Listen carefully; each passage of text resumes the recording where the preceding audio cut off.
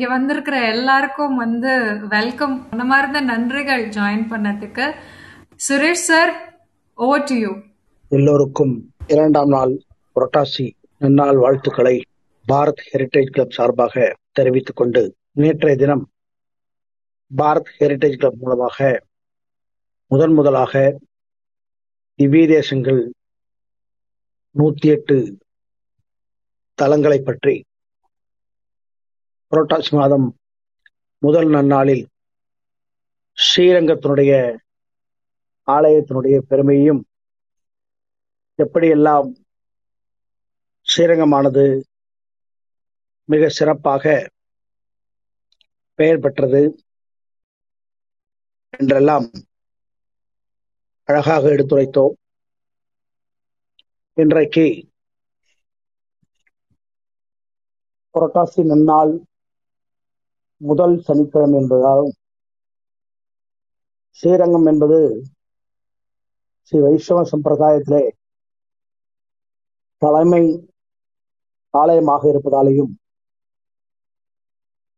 அதிகப்படியான சிறப்பம்சங்கள் கொண்ட ஆலயம் என்பதாலும்,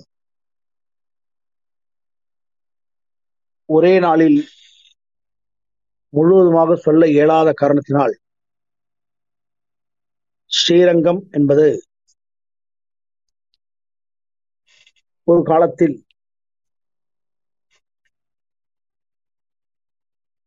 காவிரியானது அதிக மழை பொழிந்ததன் காரணமாக வெள்ளப்பெருக்கெடுத்து, அதன் மூலமாக அந்த பகுதியானது மணல் மேடாக காட்சியளித்ததாகவும், அந்த மணல் மேடான பகுதியை தமிழில் மேடாக காட்சியளித்த சோலையாக உள்ள பகுதியை திருவரங்கம் என்று அழைத்தார்கள். அந்த திருவரங்கம் என்று அழைத்த இந்த மேடான பகுதி, அன்றைக்கு அந்த பகுதியை ஆட்சி செய்து கொண்டிருந்த சோழ பேரரசனுடைய அரசன் தான்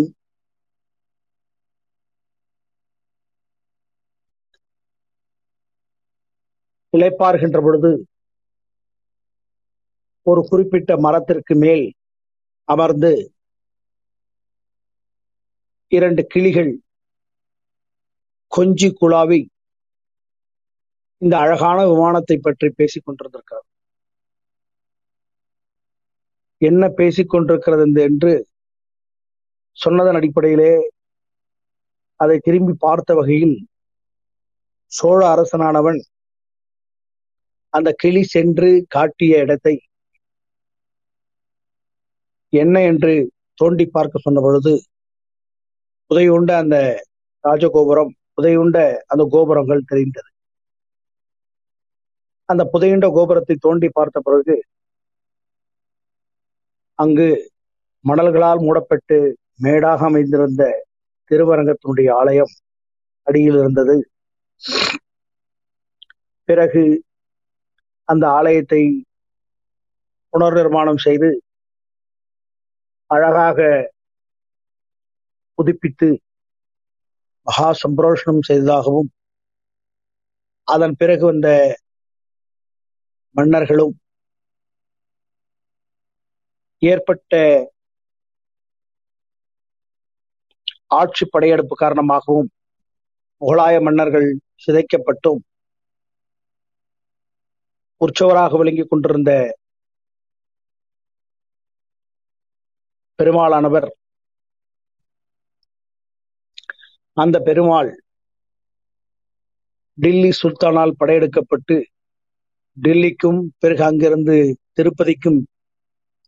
இருந்து வந்ததாக கூறுவார்கள். அந்த உற்சவமூர்த்தியானவர் ஸ்ரீரங்க பெருமானுடைய ஸ்ரீரங்கத்தில் இருக்கக்கூடிய பொதுமக்களும் பக்தர்களும் சென்று டில்லி சுல்தானிடம் பல நாட்கள் தங்கியிருந்து அதை திரும்பி பெற்றே ஆக வேண்டும் என்கிற உணர்வோடு சண்டையிட்டு அவரிடத்திலே பெற்று வருகின்ற பொழுது, அந்த அழகான உற்சவமூர்த்தியை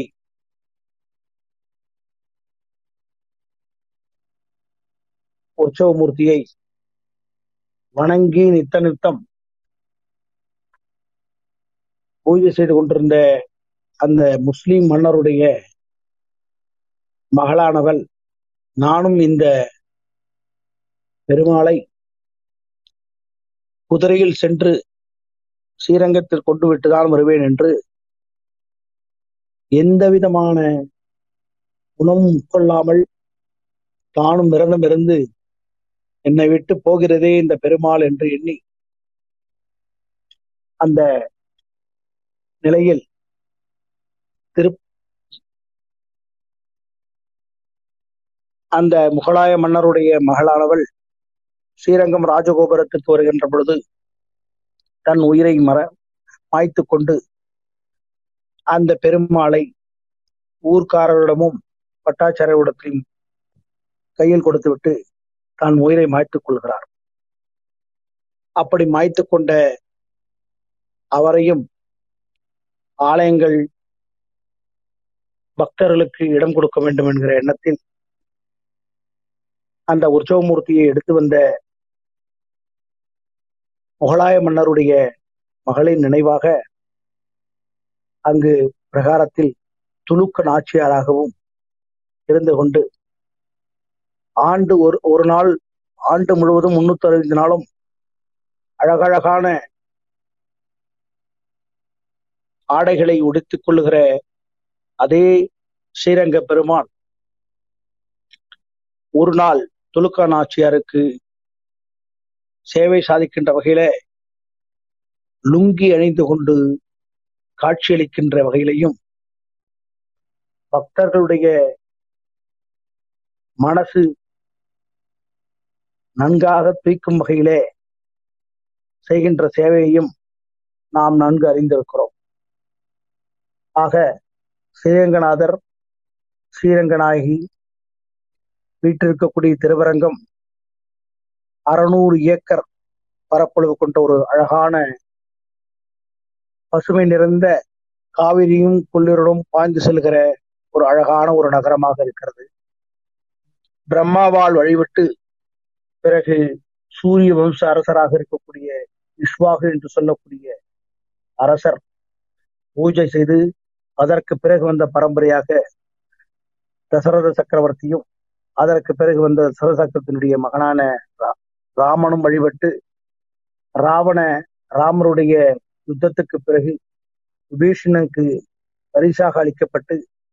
விபீஷனுடைய மதிய நேர நியம பங்களிப்பிற்கு உதவுகின்ற வகையிலே ஒரு சிறுவனிடத்திலே வழங்கிவிட்டு செல்கிற பொழுது அந்த அழகான அரங்கநாதரானவர் விநாயகர் தான் சிரசிலிருந்து கீழே இறக்கி வைத்து அந்த இடம் அப்படியே அமர்ந்து விடுகிறார். அந்த நிலையை நேற்று பார்த்த பிறகு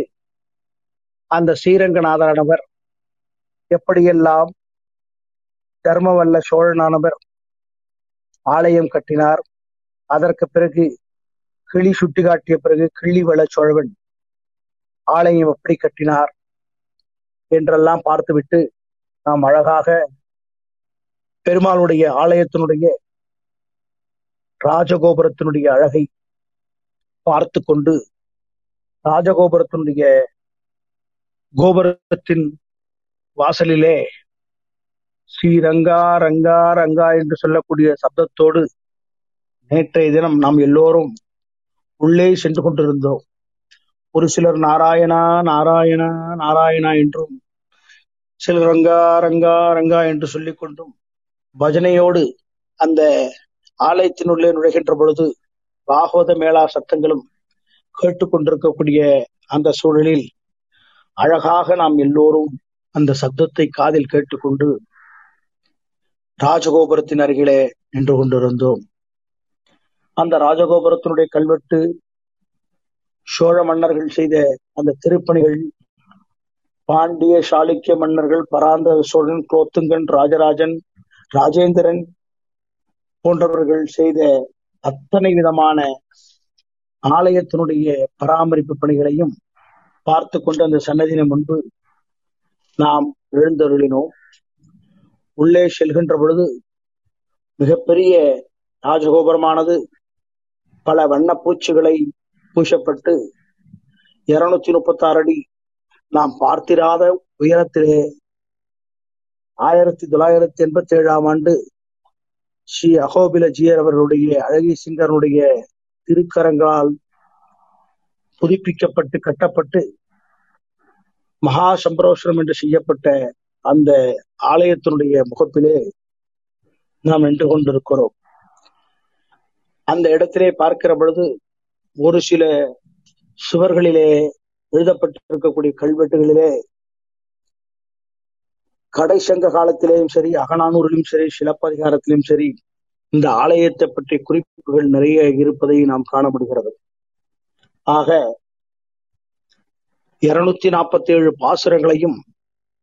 4000 திவ்ய பிரம்மத்திலே இருக்கக்கூடிய 12 ஆழ்வார்களிலே 11 ஆழ்வார்கள் பாடப்பட்ட இந்த திருத்தலத்தினுடைய அழகான அந்த தோற்றத்தை கண்டு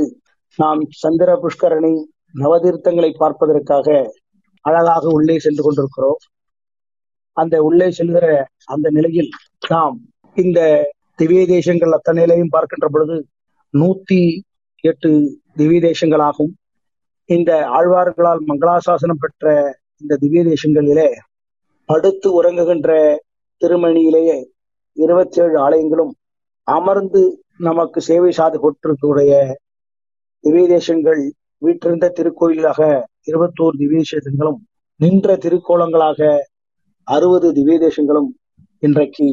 சிறப்பாக விளங்கிக் கொண்டிருக்கின்றன. அவ்வாறாக விளங்கிக் கொண்டிருக்கக்கூடிய இந்த ஸ்ரீரங்கமானது கிடந்த திருக்கோலமாக காட்சியளிக்கக்கூடிய புஜங்க ஸ்தலமாக உள்ள, புஜங்க சயன ஸ்தலமாக உள்ள ஆலயமாக இன்றைக்கு அருள்பாலித்துக் கொண்டிருக்கிறது. இந்த அழகான இந்த ஆலயம் பலதரப்பட்ட மூல சன்னதிகளையும் பலதரப்பட்ட ஆச்சாரியர்களுடைய சன்னதிகளையும் கொண்ட அழகான ஒரு அமைப்பாக இந்த ஆலயம் விளங்குகிறது. இந்த ஆலயமானது உள்ளே செல்கின்ற பொழுது அழகாக உள்ளே சென்றவுடன் ஏகோதிபத்த கூட்டத்தின் மத்தியிலே இடது பக்கம் சென்றால் கிருஷ்ணர் சன்னதி, அந்த கிருஷ்ணர் சன்னதியிலே கிருஷ்ணம் வந்தே ஜெகத்குரு என்று சொல்லிவிட்டு அதன் படிக்கட்டு ஏறி சமதளத்திலே ஏறி நம்முடைய மனம் முழுவதும் பூரிப்படைகிறது, மகிழ்ச்சி அடைகிறது. அந்த ஆலயத்தினுடைய அந்த சமதளத்தின் மேற்படியிலே ஏறி அழகாக கண்ணுக்கு எட்டு தூரத்திலே பார்க்கின்ற பொழுது அந்த அனைத்து விமானங்களும் வரிசையாக தெரிகின்ற அந்த காட்சியையும், பிரணவகார விமானம் என்று சொல்லக்கூடிய அந்த ஓம் வடிவில் அமைந்திருக்கக்கூடிய பொன்னால் வேயப்பட்ட நாம் எல்லோரும் அனுகிரகம் செய்யக்கூடிய ஸ்ரீரங்கநாதருடைய அழகான அந்த விமானம் தக தக தக தகன காட்சி தருகிற அந்த தரிசனத்தை பார்க்கின்ற பொழுது இந்த ஜென்மம் பாழாகி போய்விடுமோ என்று இருந்ததை இன்றைக்கு மகிழ்ச்சியடை செய்து விட்டார்களே என்று அந்த ஆலயத்தினுடைய கட்டமைப்பை உள்ளே சென்று பார்க்கின்ற பொழுதே பக்தியோடு அந்த கிருஷ்ண சன்னதியை விட்டு இறங்கி வருகிற பொழுது இடதுபுறம் பிரம்மாண்டமாக இருக்கக்கூடிய பல ஆச்சாரியர்களும் பலதரப்பட்ட கோடிக்கணக்கான மக்கள் பூஜை செய்த சுதர்சனர் சன்னதி என்று சொல்லக்கூடிய சக்கரத்தாழ்வார் சன்னதி அமைந்திருக்கிறது. அந்த சக்கரத்தாழ்வார் சன்னதியை வணங்கிவிட்டு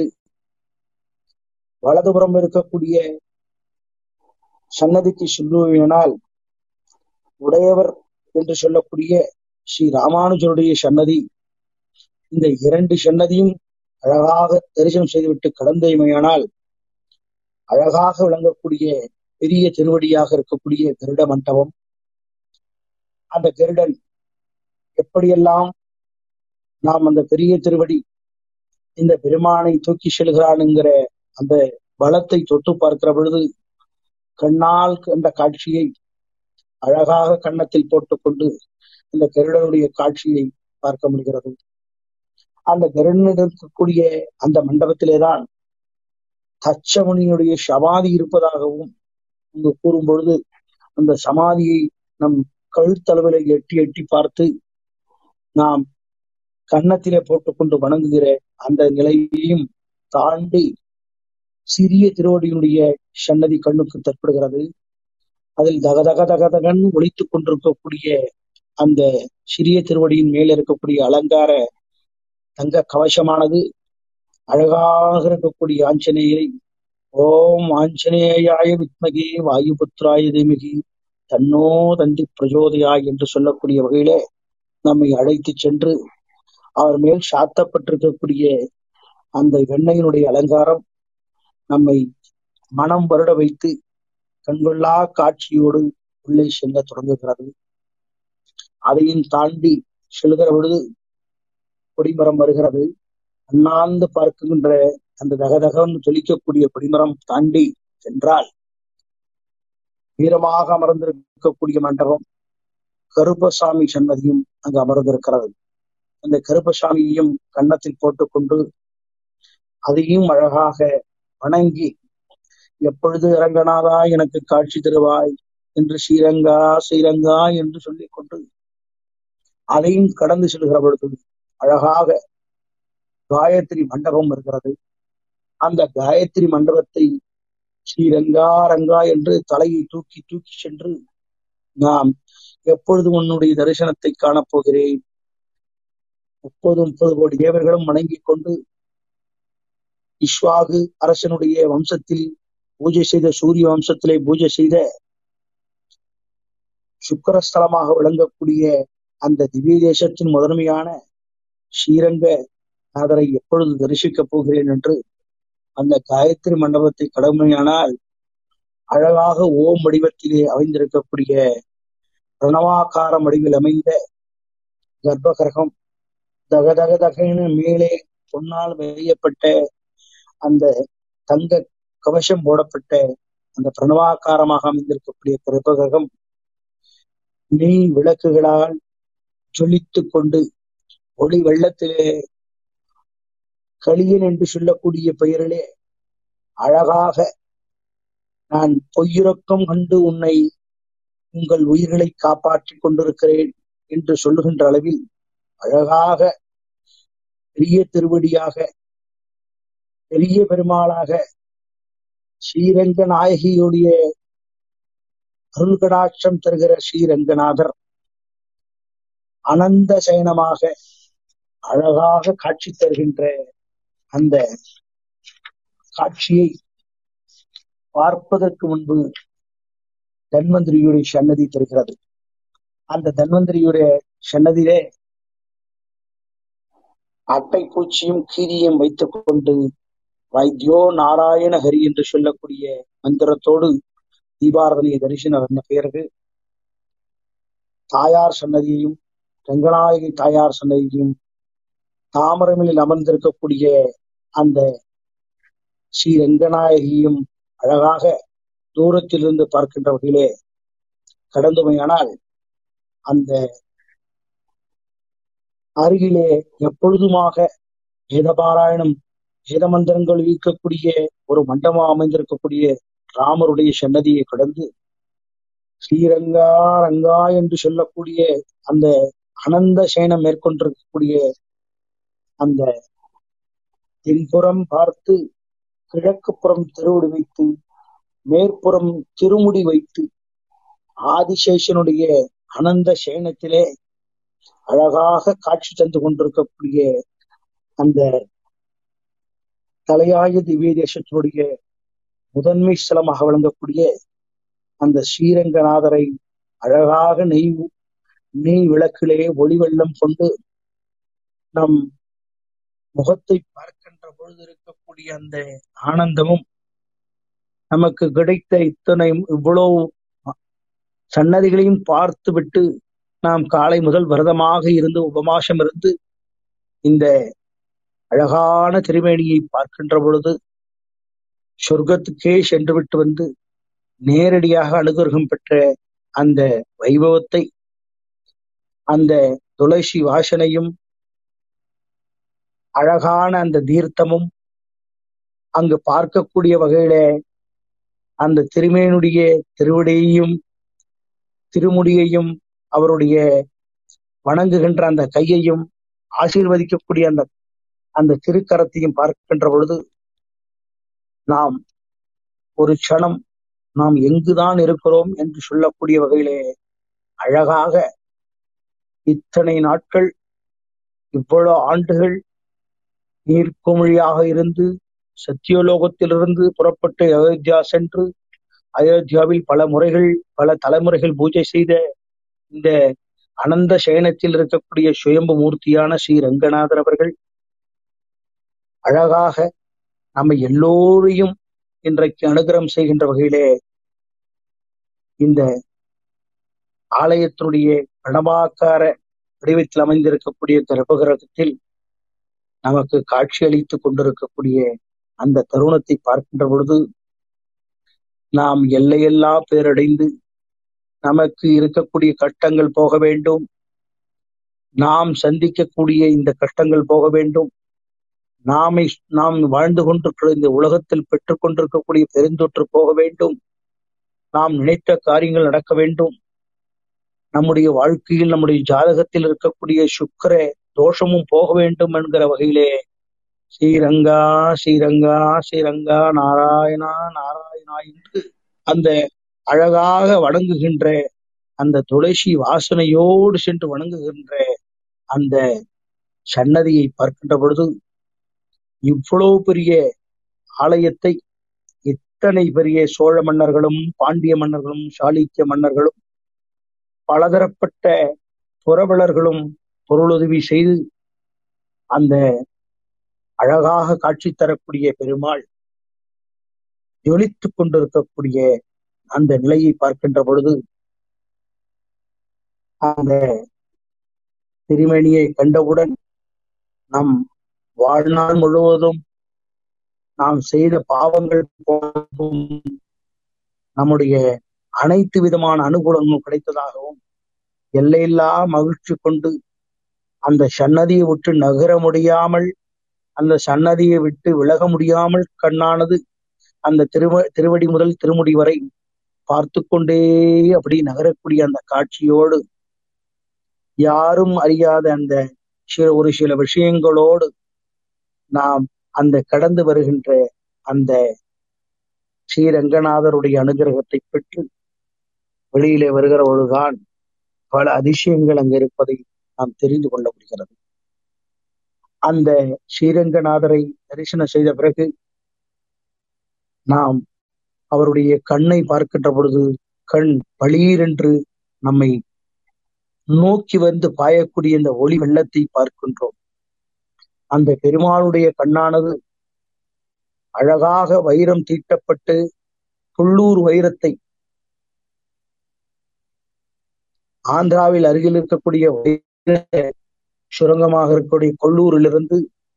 13ஆம் நூற்றாண்டிலே ஒரு பக்தரானவர்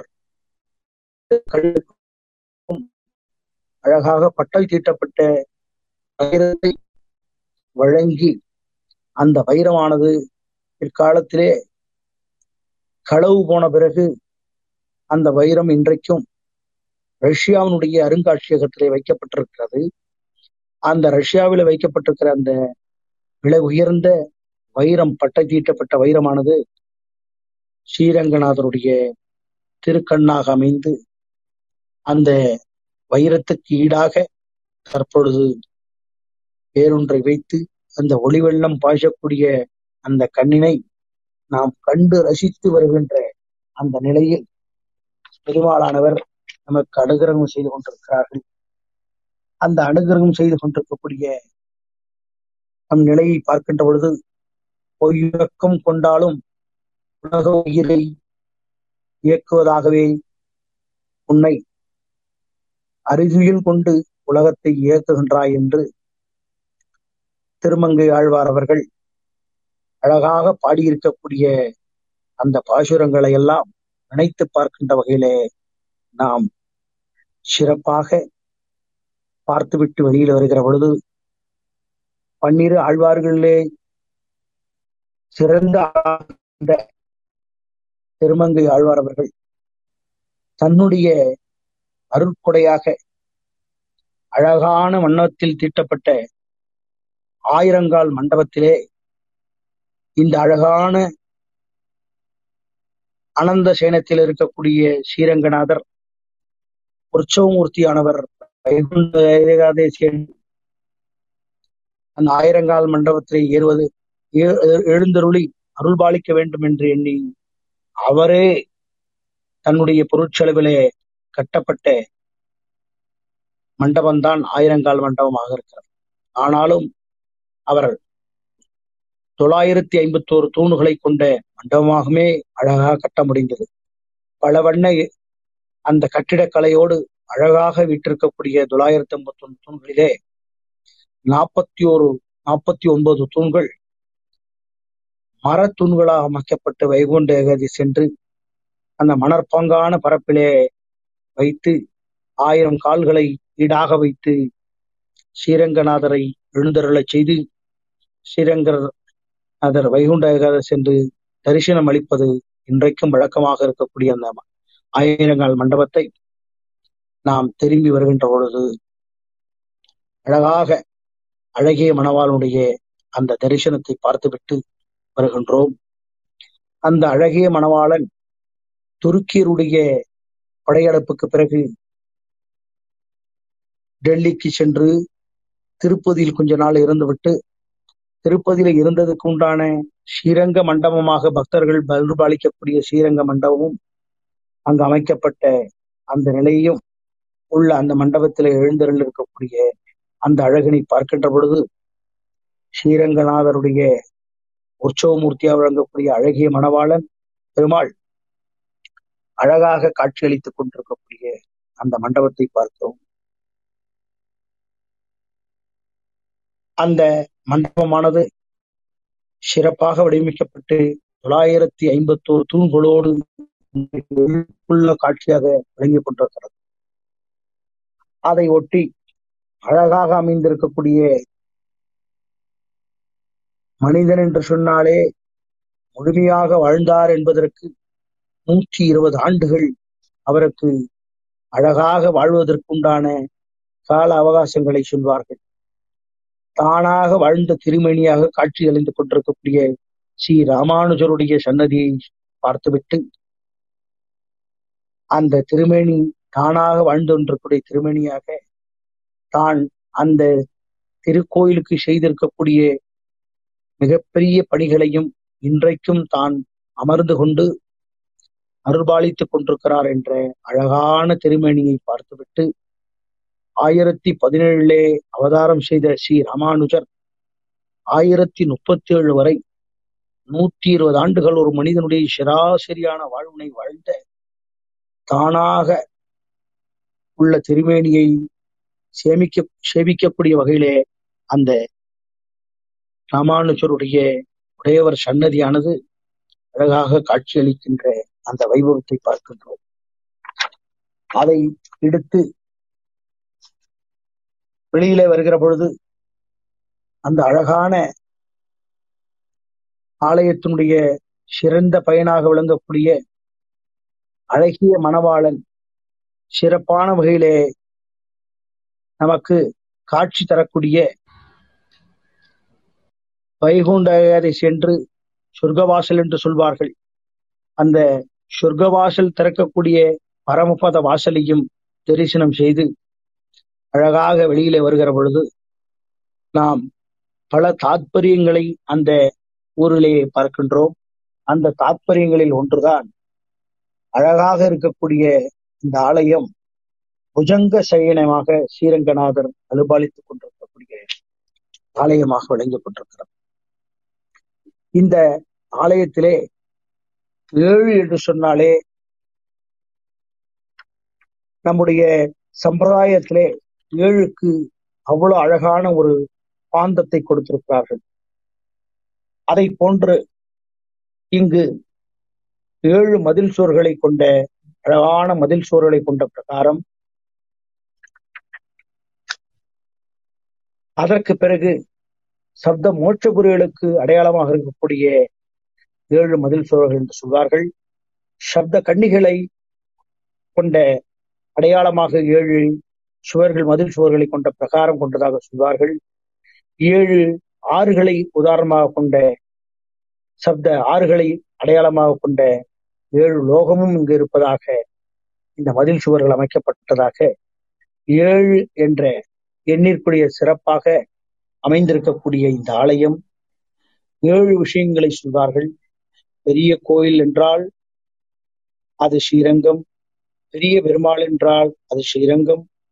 பெரிய பிராட்டி என்றால் அது ஸ்ரீரங்கம், பெரிய நெய்வேத்தியம் என்றாலும் அது ஸ்ரீரங்கம், பெரிய ராஜகோபுரம் என்றாலும் அது ஸ்ரீரங்கம்,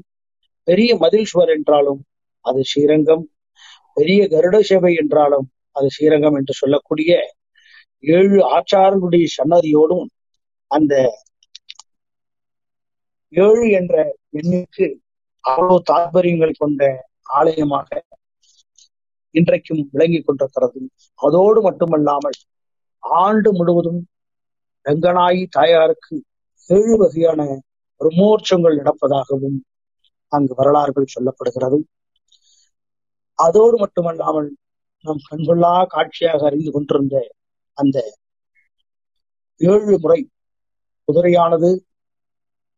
தங்க குதிரையிலே பவனி வருகிற உற்சவமாகவும் சிறப்பாக இருக்கக்கூடிய அந்த 7 என்ற சாஸ்திர முறை இன்றைக்கு பின்பற்றக்கூடியதற்கு காரணமோ இந்த பெருமாளிடத்திலிருந்து வந்த அழகான விஷயங்களாக இருக்கின்றது என்று தெரியவில்லை. ஆக பிரணவ வாகனமாக இருக்கக்கூடிய அந்த விமானத்திலே 4 வேதங்களும் இருக்கின்ற வகையிலே 4 கலசங்கள் அழகாக ஜொலித்துக் கொண்டிருக்கக்கூடிய கோயில் உள்ளே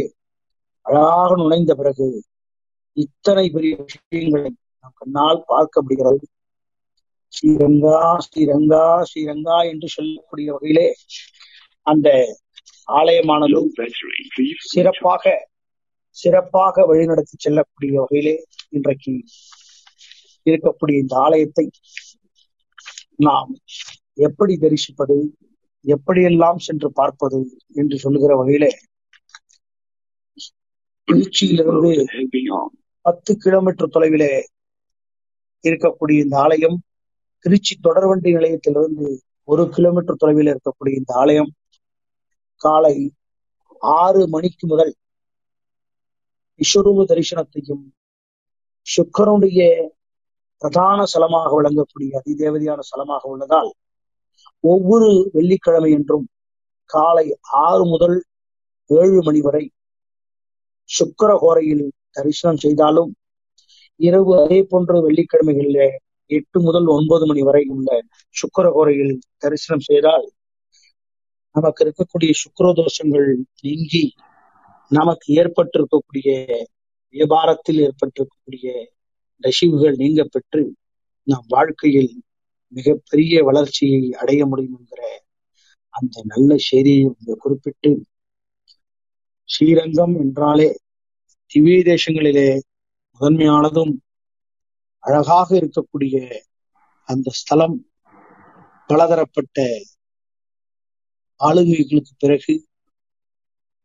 கைங்கரியங்களுக்கு பிறகு, சம்பரோஷங்களுக்கு பிறகு இன்றைக்கு பிரம்மாண்டமாக காட்சியளித்துக் கொண்டிருக்கக்கூடிய திருவரங்கம் என்று சொல்லக்கூடிய ஸ்ரீரங்கம், ஸ்ரீரங்கநாயகி சமேத ஸ்ரீரங்கநாதர் அந்த ஆலயமானது மூலவராக ஸ்ரீரங்கநாதரும், தாயாராக ஸ்ரீரங்கநாயகியும், உற்சவராக நம்பெருமாள் என்று சொல்லக்கூடிய அழகிய மணவாள பெருமாளும், ஸ்தல விருட்சமாக உண்மை மரமும், மிகப்பெரிய விழாக்களாக வைகுண்ட ஏகாதேசியும் பங்குனி உத்தர பெருவிழா அன்று ஸ்ரீரங்கநாதரையும் ஸ்ரீரங்கநாதையும் சேர்த்தி பார்க்கக்கூடிய சேர்த்தி உற்சவமும் ஆடிப்பெருக்கு விழாவாகவும் சிறப்பாக நடைபெற்றுக் கொண்டிருக்கக்கூடிய அந்த உற்சவத்தை மேலும் மெருகூட்டுகின்ற வகையிலே நாம் எப்படியெல்லாம் தீபாவளி என்று எண்ணெய் காப்பு செய்து கொண்டு நாமும் அழகாக நம்முடைய கஷ்டத்தை போக்கிக் கொள்கிறோமோ அதை போன்று தீபாவளி தினத்தன்று அழகாக காட்சியளிக்கக்கூடிய ஸ்ரீரங்க பெருமாளுக்கு எண்ணெய் காப்பு சாத்தி அழகாக அருள் பாலிக்கக்கூடிய அந்த நிலையை தொன்மையும் பாரம்பரியமும் உள்ள மிகப்பெரிய கட்டிடக்கலையையும் அழகாக இருக்கக்கூடிய அந்த ஆலயத்தினுடைய சிறப்பை 2 நாட்களாக அழகாக பார்த்து கொள்ளையில்லா அழகையும் ரசித்து ஸ்ரீரங்கநாதருடைய ஸ்ரீரங்கநாயகியுடைய அனுகிரகத்தையும் நாம் அழகாக பார்த்து ரசித்துக் கொண்டு எல்லையில்லா ஸ்ரீரங்கநாதரை நாம் இன்றைக்கு தரிசனம் செய்துவிட்டு அழகாக வெளியில் வந்து கொண்டிருக்கிறோம். ஆக இன்றைய 2ஆம் நாள் உற்சவத்திலே நம்முடைய புரட்டாசி மாச முதல் சனிக்கிழமை வருகின்ற இந்த புண்ணிய தினத்திலே முதல் திவ்ய தேசமா இருக்கக்கூடிய ஸ்ரீரங்கத்தை பற்றி நாம் இன்றைக்கு முழுமையடைந்து அந்த ஸ்ரீரங்கநாதனுடைய பிரணவ அம்சமாக விளங்கிக் கொண்டிருக்கூடிய கர்ப்பகிரகத்திலே சென்று அழகாக தரிசனம் செய்துவிட்டு நாராயணா நாராயணா நாராயணா ஸ்ரீரங்கா ஸ்ரீரங்கா ஸ்ரீரங்கா என்று சொல்லக்கூடிய அந்த எல்லோ பக்தர்களுடைய வாயிலிருந்து வரக்கூடிய அந்த ஒலி சத்தத்தை கேட்டுக்கொண்டு அழகாக வெளியில வந்து அந்த துளசியையும் கையில் இருக்கக்கூடிய அந்த தீர்த்த வாசனையும் நம் கண்ணில் ஒற்றிக்கொண்டு